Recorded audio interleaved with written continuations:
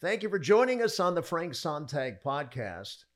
We are new to this medium, although I'm not necessarily new to the medium of whether it's visual. In fact, I have a funny story, speaking of visual medium, or the radio. I've been in radio 36 years. But I want to talk a little bit about there's a phrase that's run through my head for many years. It's beware the praise of the crowd. Let me try to break it down a little bit. I know the Bible alludes to, I think it's in Luke 6:26, this idea of, be careful. In fact, let me just say this. When I first became a follower of Christ, I was amazed at the amount of expressions that secular society grabs a hold of that are actually scriptural. In fact, I think a lot of people that rebel against God and culture, if they knew that they were actually speaking scripture, they might do themselves well to spend time reading the book. But I digress here. I think a lot of Christians would do better to read the book. So I'm a little wound up. Let me kind of just chop it out here. Beware the praise of the crowd. Okay. I played a little ball in college, and I got a little itch to do radio. What happened to me was in 1984, I was in a serious motorcycle crash. I should not have survived. In the aftermath and the healing process, I literally had the thought, what do I really want to do with my life? And radio kept coming up. Now, I'm a guy who dropped out of college twice because I was terrified to take a speech class. In fact, I'll tell you a short story. Maybe many of you have taken a speech class, and it's the proverbial 5 minutes in front of the class on any topic whatsoever. I don't know these days, but there was a time where the biggest fear for people is public speaking. So I have a 5-minute assignment to speak in front of the class. 4 of the guys I played ball with are in the class. That was intimidating enough, but I'm just going to get up there and I'm just going to talk about basketball, my love for basketball. No biggie, right? So I get up there and I freeze. One of the guys in the back, I want to just out him right now. This is 50 years ago. He was a notable star locally, but I won't out him now. But he's in the back making faces at me, and the other guys right away, they've got me, and I completely blow it. And the professor says, see me after class. And the professor says, how hard is it to speak 5 minutes about something you love? And I said, I froze. It's scary to stand in front of a room of students that are waiting to hear what you're going to say. Well, flash forward about 10, 15 years later, I found myself in an air studio taking over a talk radio program at the time at KLOS. Now, I bargained for it. I petitioned. I wanted to be on the air. I got the bug in radio, thought I can do it. And then sitting behind a microphone with thousands and thousands of people listening to you with open phone lines is a whole nother dynamic. And literally my first year of being on air, because I took it over from a guy that had done 10 years in LA radio, was a cornerstone. Guy was kind of a legend. For the first year, I got people calling in, we don't like you. The other man's name was Michael. Where's Michael? You're not Michael. And for a year, I just got beat up pretty good. And I'm like, being in the public eye, everybody's got an opinion about you. And I remember thinking, I don't want to do this anymore. The first lecture I did, I rented a local auditorium, felt like I had to say something important now that I did a radio program. 13 people showed up. And I remember such a level of insecurity, I brought books. I thought if I get hung up, I'll just start reading out of a book. I could do that. There was a lady in the front row to the left. She kept looking at me and looking away and shaking her head and looking at me. It was very distracting. And finally, I'm trying to get some words together. And I say, are you all right? And she said, no. She said, I look at you. You're not Frank. I look away. You're Frank's voice. Because I'm in radio. People have all sorts of images of what you look like. So after she said that, somebody in the back row said, "Who are you?" And I said my name, Frank Sontag. And 10 of the 13 people came to hear somebody else talk in the lecture room above the library. And they literally got up, and I did my first lecture in front of 3 people. So, you know the expression, we're from the school of hard knocks. Early on, I got a strong taste in my mouth. If you're a public figure, not everybody is going to like you. So I also learned early on that what I say, I better mean. I was really taken aback by some public figures in radio, shock jocks, where I came to find out, and literally, I was privy to a meeting at the radio station I was at. We shared with a talk radio station.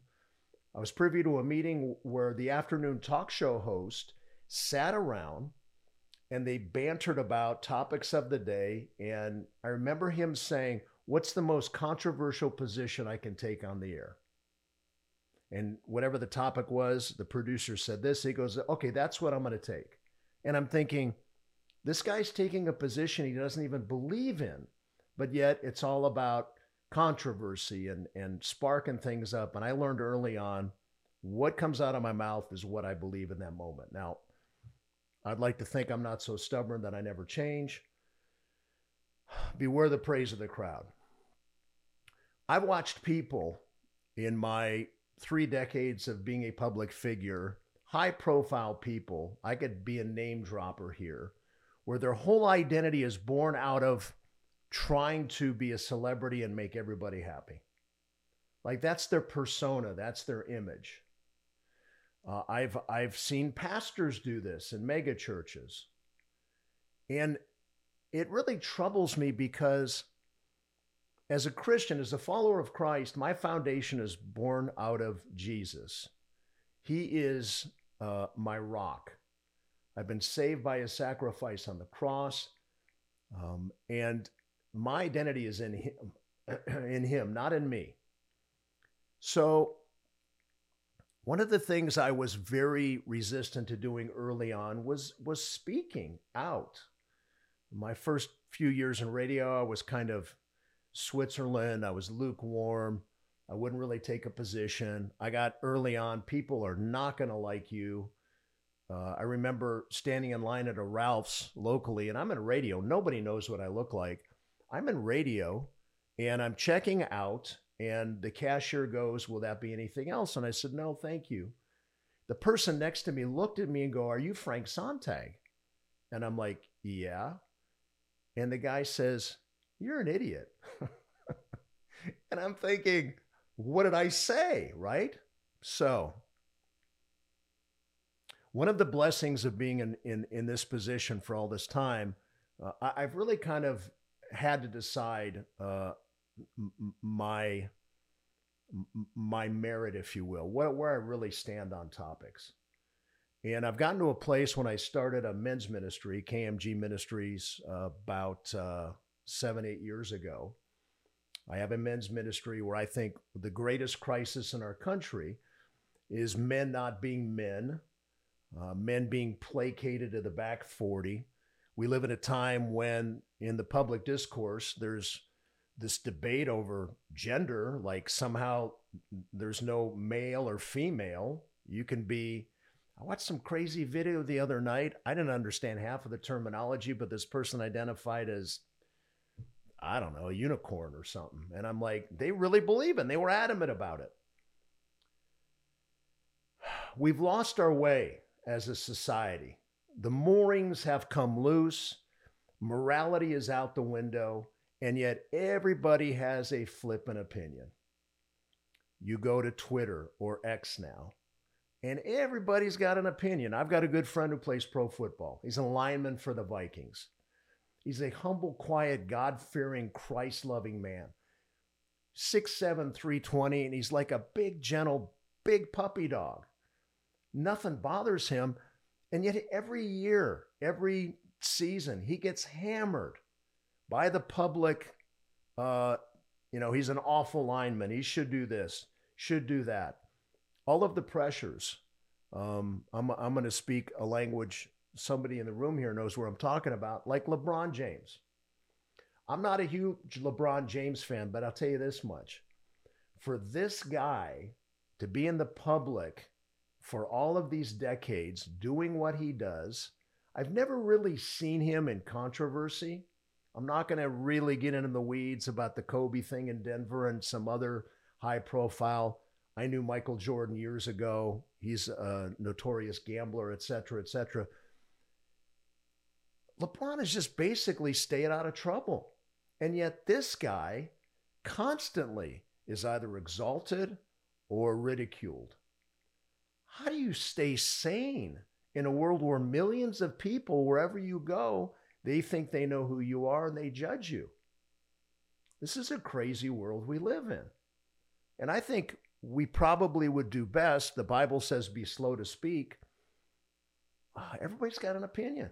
I was at the Clipper Warrior game the other night, sitting behind a guy that he was up chirping on about the way things should be coached. And I'm like, this guy's probably never played competitive basketball in his life. And I just don't want to sit here and bloviate and go on like just a big emotional rant. So what's the nuts and bolts of what I'm trying to say here? Our culture has lost its way. And yet, I think for so many of us, we have this dire need to be liked.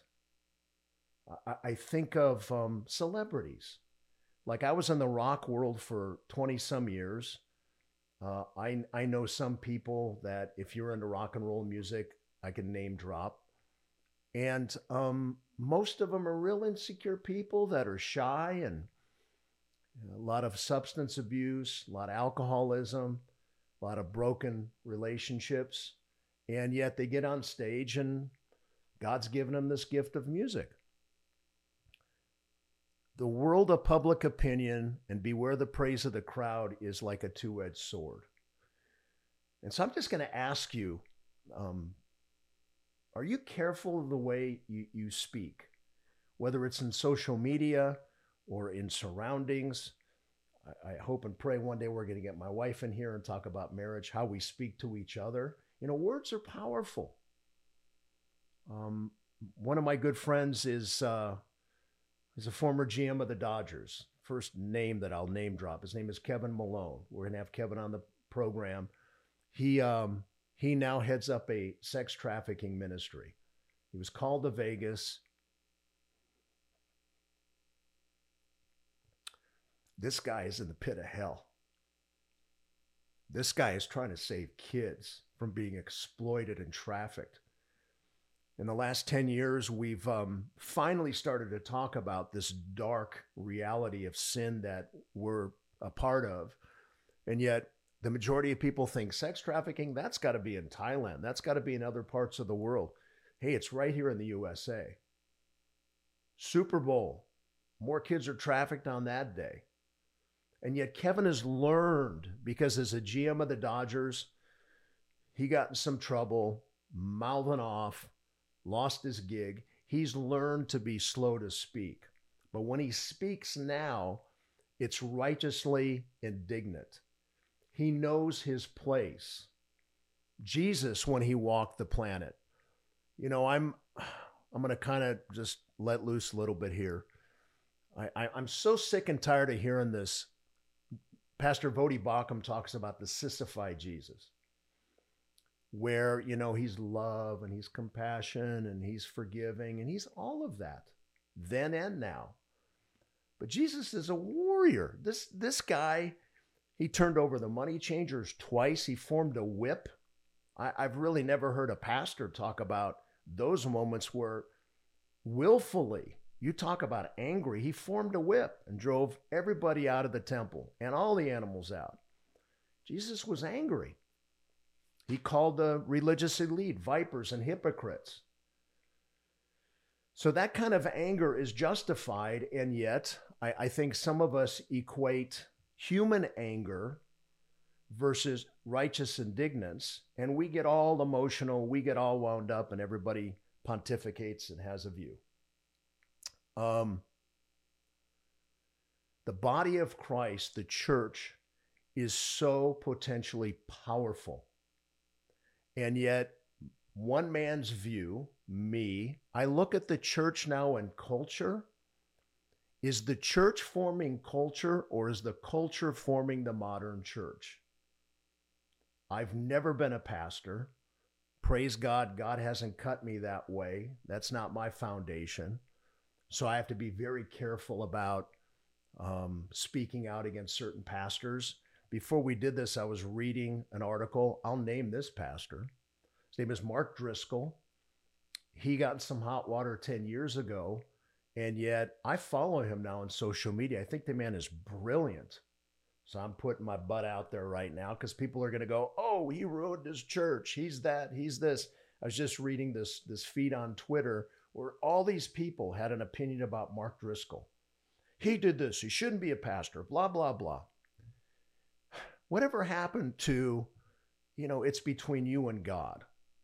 Whatever happened to be coming from a place of just treading lightly? And yet, everybody's got an opinion now. We've got social media, people on Twitter who you'll never meet can call you some of the most vile names. I mean, what's happened to our culture?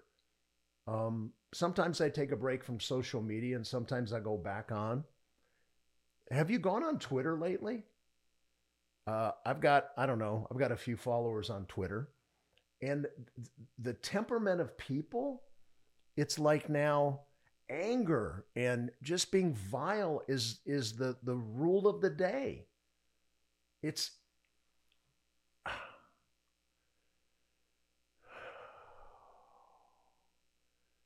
I think of what happened in Israel recently. I wasn't there, but I'm not stupid. I could see in videos the barbarity and evil of what transpired. And yet we have people saying it's propaganda. It never really happened. Or it was all Israel. I mean, Dr. King used to say, man's inhumanity to man. This is who we are. This is where the Bible clearly illuminates that we are truly depraved at the heart level and that we need a Savior. I didn't buy it for years. I was a New Age teacher that spouted love and kumbaya and all that stuff. And yet, at my heart level, I wasn't right with God. And when you talk about evil now, we're living at a time where evil basically doesn't even hide itself anymore. You may be watching this lens and going, I'm not buying it. Follow me on Instagram at Frank Sontag and look at the video I posted. There's a group of people, and I'll keep it short because we're running out of time. There's a video of a group of people where the question was something to the effect of, it was a controlled experiment. There's a guy behind the camera, and is evil real? One guy steps up and says, yeah, it's real. And he starts talking about he's a Christian. Everybody's laughing. And then people sit down one by one. One person was laughing and mocking, the whole Genesis story. Like, no, I think the serpent had it right. There's something about people trying to become so intelligent that they're godlike. This is, there's a lot of words for it. It's evil masking itself as good, and good is now called evil. It's Isaiah 5:20. When do we speak out? I've met a lot of indifferent passive people that say it's not my business. I just have to shut my mouth, keep my side of the fence clean. I think of my buddy Kevin Malone, who leads a sex trafficking ministry in Las Vegas, where every day he's on the front lines of hell. And this guy, his temperament, his demeanor is nothing but righteously indignant. Where are the people that get involved to stop this stuff? So in my men's ministry, we oftentimes talk about a call to arms, challenging men to step up, be a protector, be a provider. Videos are everywhere now.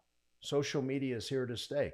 There was a video the other day of a guy, an 87-year-old woman had her purse stolen. A guy went outside, apprehended the guy, and beat the living tar out of him. And I'm like, amen. And there were people, oh, he's too violent. The guy didn't deserve that. Seriously? I know as a Christian, if somebody came in my house and was hurting my family, I wouldn't put my arms around them and tell them I love them. Please stop. God didn't make men that way. So I guess maybe that's my seminal call as I close down. Be slow to speak, but when you speak, know what you're talking about. And if you're righteously indignant, make sure you're grounded in Scripture and speak out against evil. Your words make a difference, but don't tolerate wrong. Don't be indifferent. Don't be a part of the problem. My goodness. I think of the churches that spout this lukewarm gospel where they don't even talk about sin. They don't even talk about hell anymore. Everybody's blessed. Everybody's best day is here to come. And I'm thinking, I'm a nominal Christian. The last book of the Bible, Jesus isn't coming back to give out free hugs if you read Revelation. Seriously, I hear about this loving Jesus who died on a cross and loves everybody, and yet the same dude's coming back. He's going to right all wrongs.